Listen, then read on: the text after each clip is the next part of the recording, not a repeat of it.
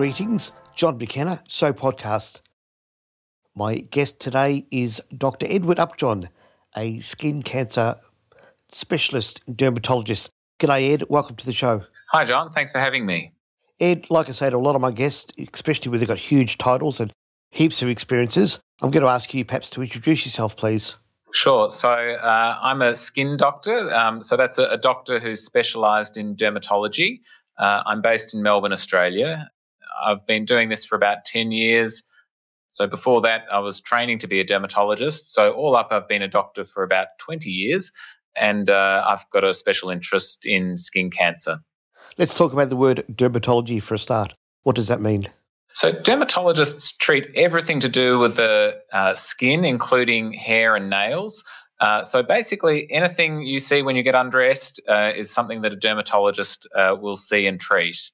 Ed and I got to know each other, Ed, didn't we, because of my scenario in relation to fair skin. The boy from Ireland, Irish skin, of course, is very likely to have issues with sun damage, etc. So I guess my connection with you, Ed, has been as a patient, and so it's really great to be able to talk heart to heart about my own journey. I think that's what brought us together. So, Ed, let's get stuck into it. Australia has had a really bad reputation about being famous for cancer. What do I mean when I say that? What are you hearing at a professional level? Yeah. So Australia certainly is top of the league table when it comes to numbers of skin cancers that we diagnose and treat each year, particularly the big skin cancers that people may have heard of. So melanoma. Australia and New Zealand unfortunately kind of fight it out for which country has the most per capita, so per head of population.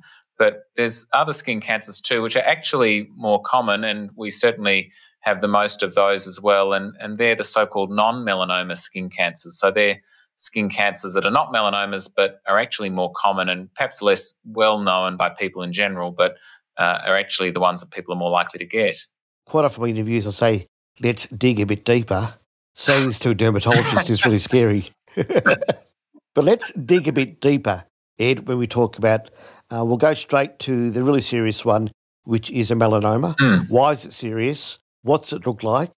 And what can we tell the audience about a melanoma? Yeah. So melanoma is a serious one because I suppose it can be sneaky in as much as sometimes they just look like a mole, an ordinary mole, and they can occur in young people as well as old, although they're, to be honest, they're more common in older people, but they can occur in younger people too. And they're concerning because they can spread, and sometimes they spread at, an early stage when you don't realise that even you've got any problem. So it's important to get onto those ones as quickly as possible because we know that early diagnosis can save lives. There's been a lot of good news about melanoma recently. So in the past, when a melanoma had spread, it was very difficult to treat. And in fact, when I say difficult, I'm meaning patients died. And some patients do still die of their melanomas, unfortunately, but many are being treated with some of these new drugs and, they're living normal lives, whereas 20 years ago that wouldn't have happened. But it's still a very serious diagnosis. It's and it affects large numbers of Australians every year. Probably about 10,000 Australians every year get diagnosed with a melanoma. Now, you described a melanoma as a mole. For other people, might know it as a piece of black freckle on the skin. It's raised. Yeah. So, and they people often get very nervous when we start talking about melanomas because they think, I could easily have one of these and not know it. Often we talk about the ugly duckling mole. So that's a mole that really stands out from the others. So all of us have moles. They're almost universal. Some of us have more than others.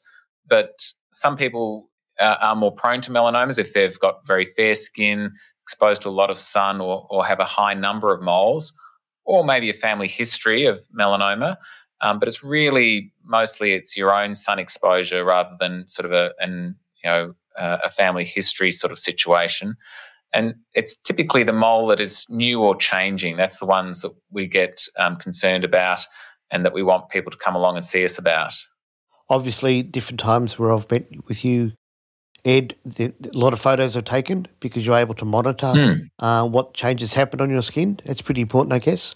It is, and look, that's the great thing about dermatology in the skin is it's very easily assessed. It's a bit embarrassing getting undressed in front of someone, but apart from that, it's it's much easier to examine someone for skin cancer than for pretty much any other cancer that we're talking about. And photographs are a great way of monitoring things because I've got a good memory, but after a year I might forget what I saw, and so it's good to have a photograph there to compare back to. Melanomas can be round normally. They can be raised. Can they be square? Can they be other shapes? They can be a number of shapes, and to be honest, they sometimes aren't raised. Sometimes they're quite flat on the skin. I suppose the key thing about a melanoma is usually a history of change. So there's been something about them that is not staying constant. So they might be getting darker. They might be getting bigger. They might be changing colour. A sensation or a change in sensation is actually pretty uncommon, but we do see people who say this one's, come to my attention because it's itching, or I've just noticed it and just something doesn't feel right. And even if it's just that something doesn't feel right feeling, that's an important thing to pay attention to. Let's go down the scale.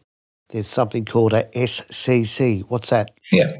So an SCC, and in medicine we love acronyms, so we love shortening things as much as possible, but it stands for a squamous cell carcinoma. And they're actually the second commonest skin cancer that we see and diagnose. They're much more common than melanomas. So melanomas would probably be about the third commonest skin cancer. So squamous cell carcinomas, or SCCs, are more common than melanomas. They can be serious if they're allowed to grow and spread, but more often, most of the time, we treat them at a stage when they are just confined to the skin. But they grow fairly quickly usually, and they sometimes start off like a pimple, but they usually rapidly turn into something that's noticeable, maybe tender, sore, not healing, that sort of thing.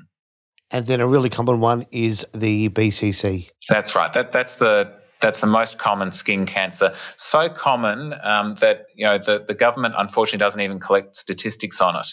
So I can't tell you exactly how many were diagnosed in Australia last year, but to put it in perspective, if you're fair-skinned and you've grown up in Australia all your life, by the time you're 70, you've almost got a 50% chance of getting a BCC, or basal cell carcinoma. But the good news is that they're very rarely life-threatening, but they can be problematic because they often occur on the face, and they can occur in sensitive areas like on the nose or ears or around the eyes. So basal cell carcinomas, they're not as dangerous as the others, but they're more of a nuisance just because they're so common. Sure. We're soon going to be talking about treatments, but before we do, Ed, I'd like your thoughts on the pandemic at the moment and how that's having an impact on people thinking about their own skin checks. Yeah, absolutely. So unfortunately, it is the case that people are, anxious about going to the doctor, anxious about going to hospitals, and, they might put off going to the doctor to get a spot checked. But we know that skin cancer doesn't stop, unfortunately, and every year a certain percentage of people are going to get a skin cancer.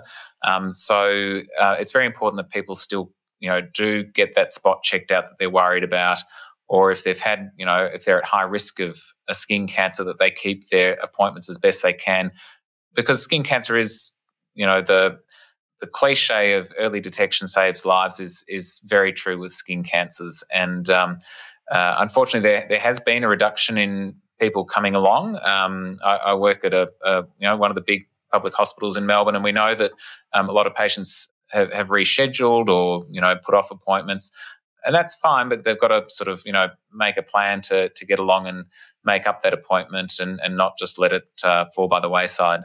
Ed, a lot of people go to their GP, of course, all the time for different elements, and that's normally probably the first point of contact when they want to start talking about what they've discovered on the skin. So let's describe a normal scenario where a good average GP will look and make the call on sending it away or calling a dermatologist. What goes through a GP's mind when deciding on the next thing to do? Sure. So we're very lucky in Australia in that we've got excellent GPs, and because skin cancer is so common, they're excellent at skin cancer too. So it's you're quite right. A GP is definitely the first point of call, your family doctor, and I always tell people the thing to do is, if you're worried about a spot on your skin, don't go to your GP and have a list of all the things you want done. The repeat scripts for this or that. Get your blood pressure checked, and then, oh, by the way, can you check my skin? You've got to give them the time and the opportunity to do it justice, and they will.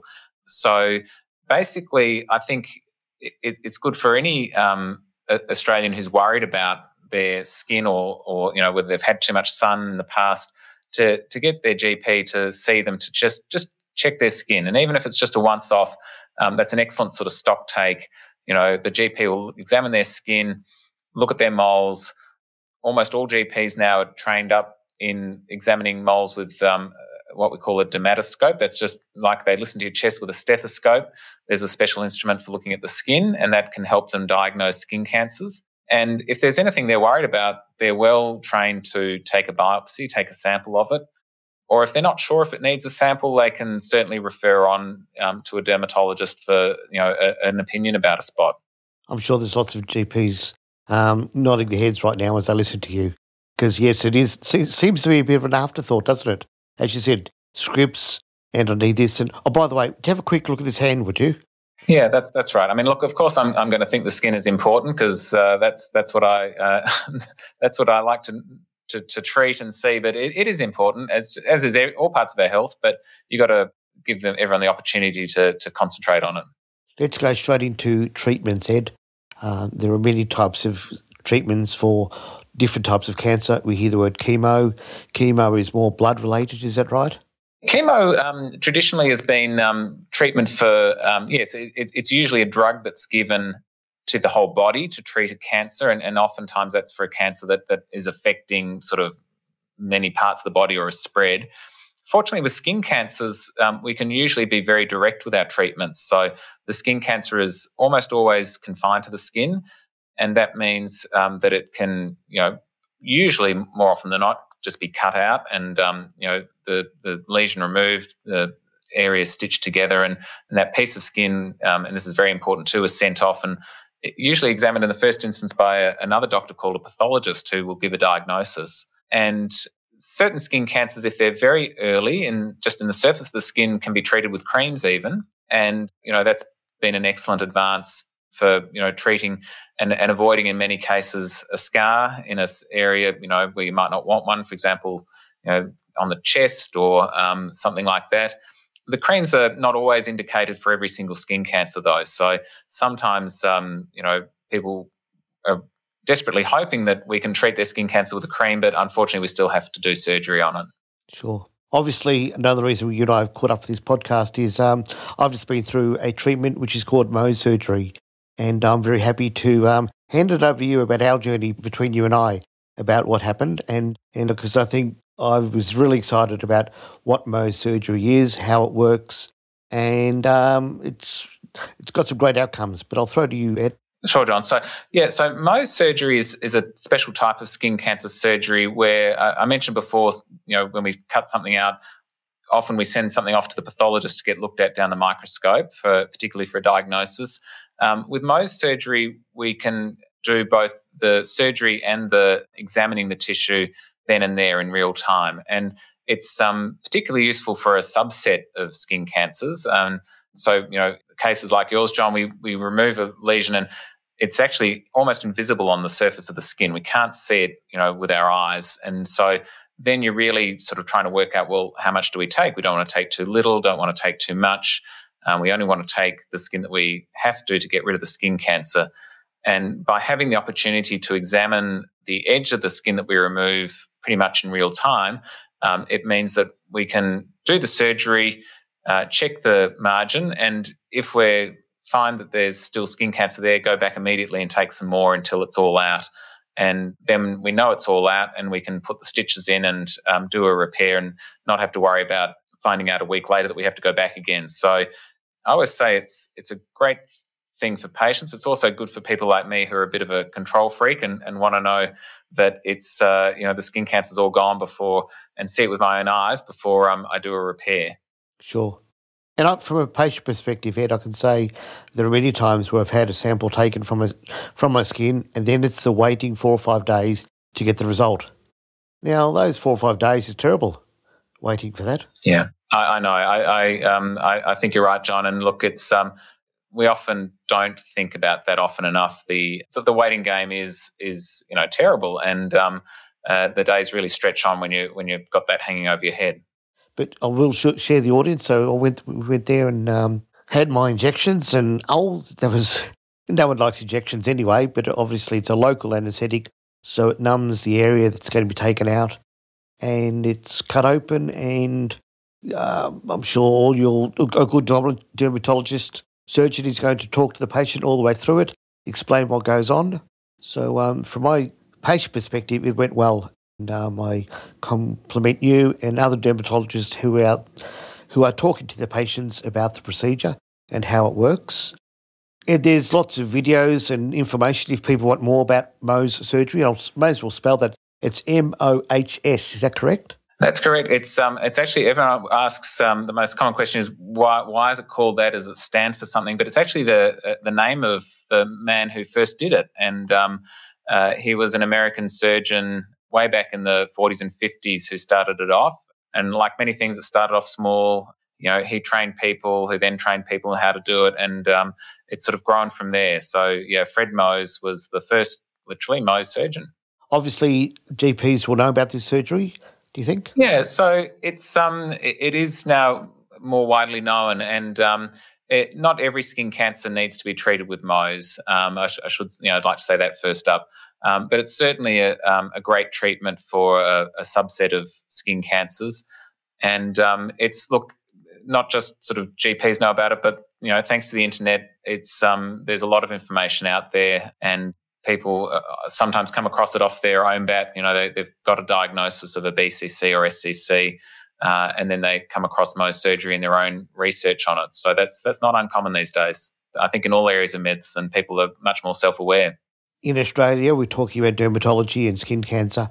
Is there enough dermatologists out there at the moment?